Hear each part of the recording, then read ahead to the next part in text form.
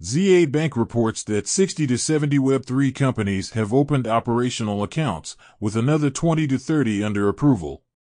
London Stock Exchange develops a blockchain-based digital asset business plan, first digital market set to launch next year.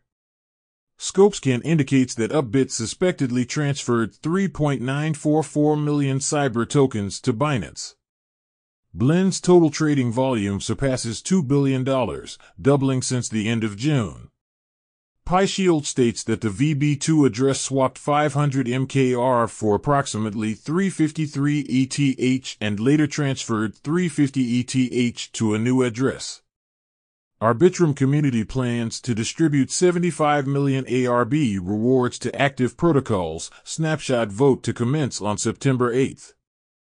Gala Games CEO files lawsuit against company co-founder, accusing him of stealing $130 million in tokens. South Korean financial authorities require virtual asset operators to report any information on foreign executives. Nearly $10 million worth of IMX tokens to be unlocked all at once this Monday. DYDX community votes in favor of Wintermute's V4 adoption and migration of DYDX tokens to the DYDX chain proposal. That's all for today. Have a good one.